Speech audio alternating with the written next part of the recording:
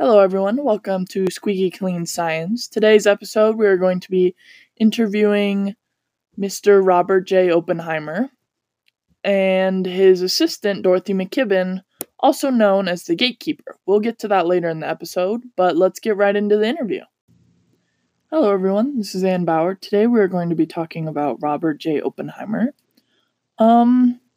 Some people said that Oppenheimer was a spy. However, I don't believe he was. Today we have Robert Oppenheimer himself to talk about it. Robert Oppenheimer, what did people say about you? Well, people thought I was a spy, but I wasn't. The problem was they said I was a part of the, Communist Party. I wasn't. I do want to acknowledge that, I had joined many communist front organizations in the 1930s, and that my wife, my former fiance, my brother, and my sister-in-law were all party members, but I never joined the party myself. Alright, so you weren't a spy? No, I was never a spy. I worked for the Americas, all my life. I don't see why I would want to be a spy. Well, with the whole bomb ordeal, there's a lot of talk about this whole being a spy thing. I mean, I think.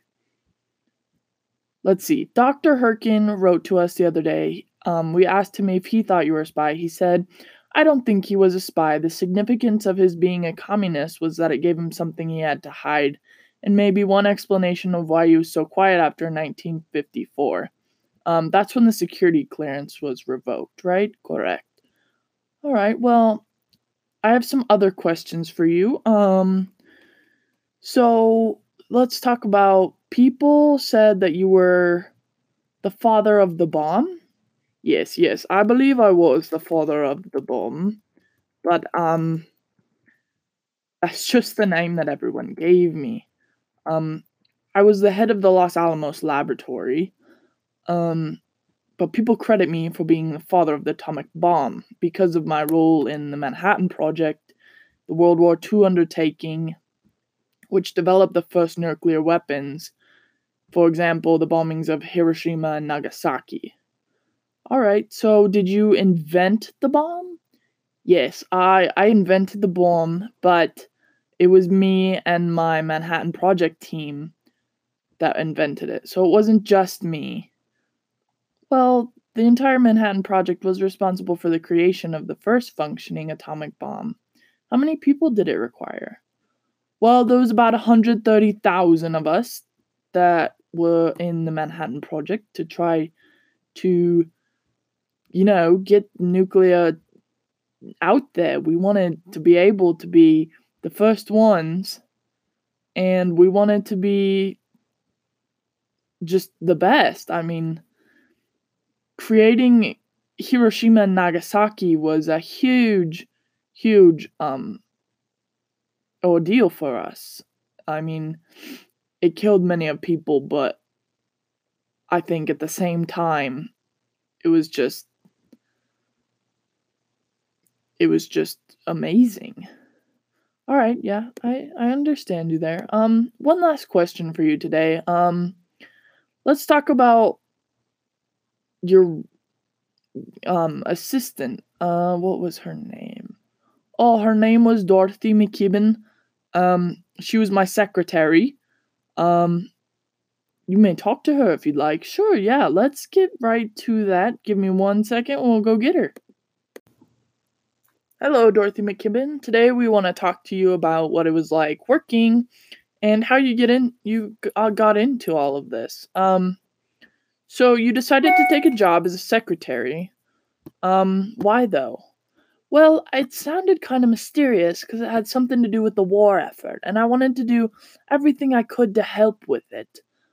I met my new boss, Oppenheimer, when I first started, and I was instantly struck by his magnetism, and I knew I had to be involved in whatever he was doing.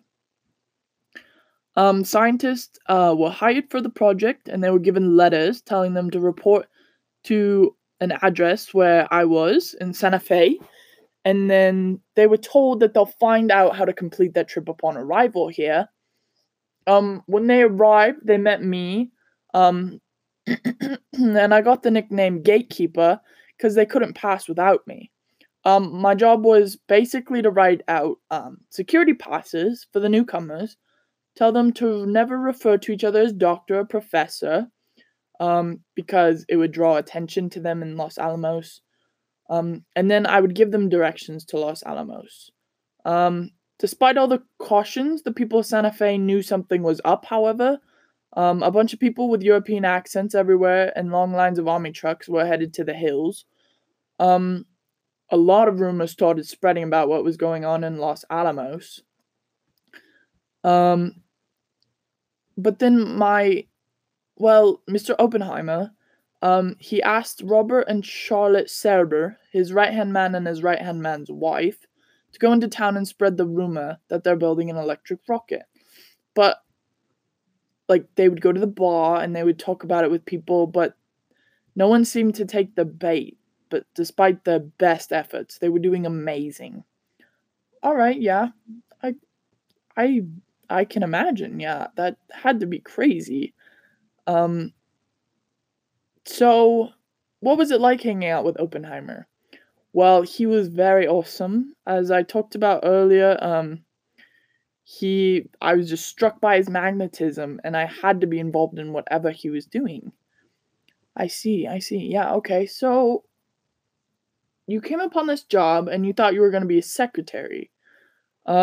But in the end, you helped with the bomb, basically. So, how did you help with all of the bomb?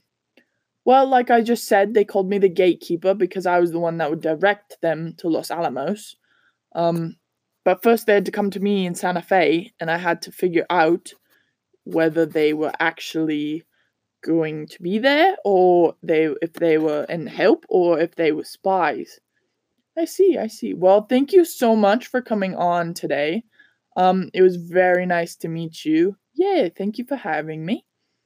Well, it was great to interview you. Thank you for coming. That concludes our episode for today on Robert Oppenheimer and his right-hand secretary, Dorothy McKibben, also known as the Gatekeeper. If you'd like to hear more on other scientists, please just let us know. Give us a holler and email us with any suggestions. We'd love to hear from you guys. Thank you.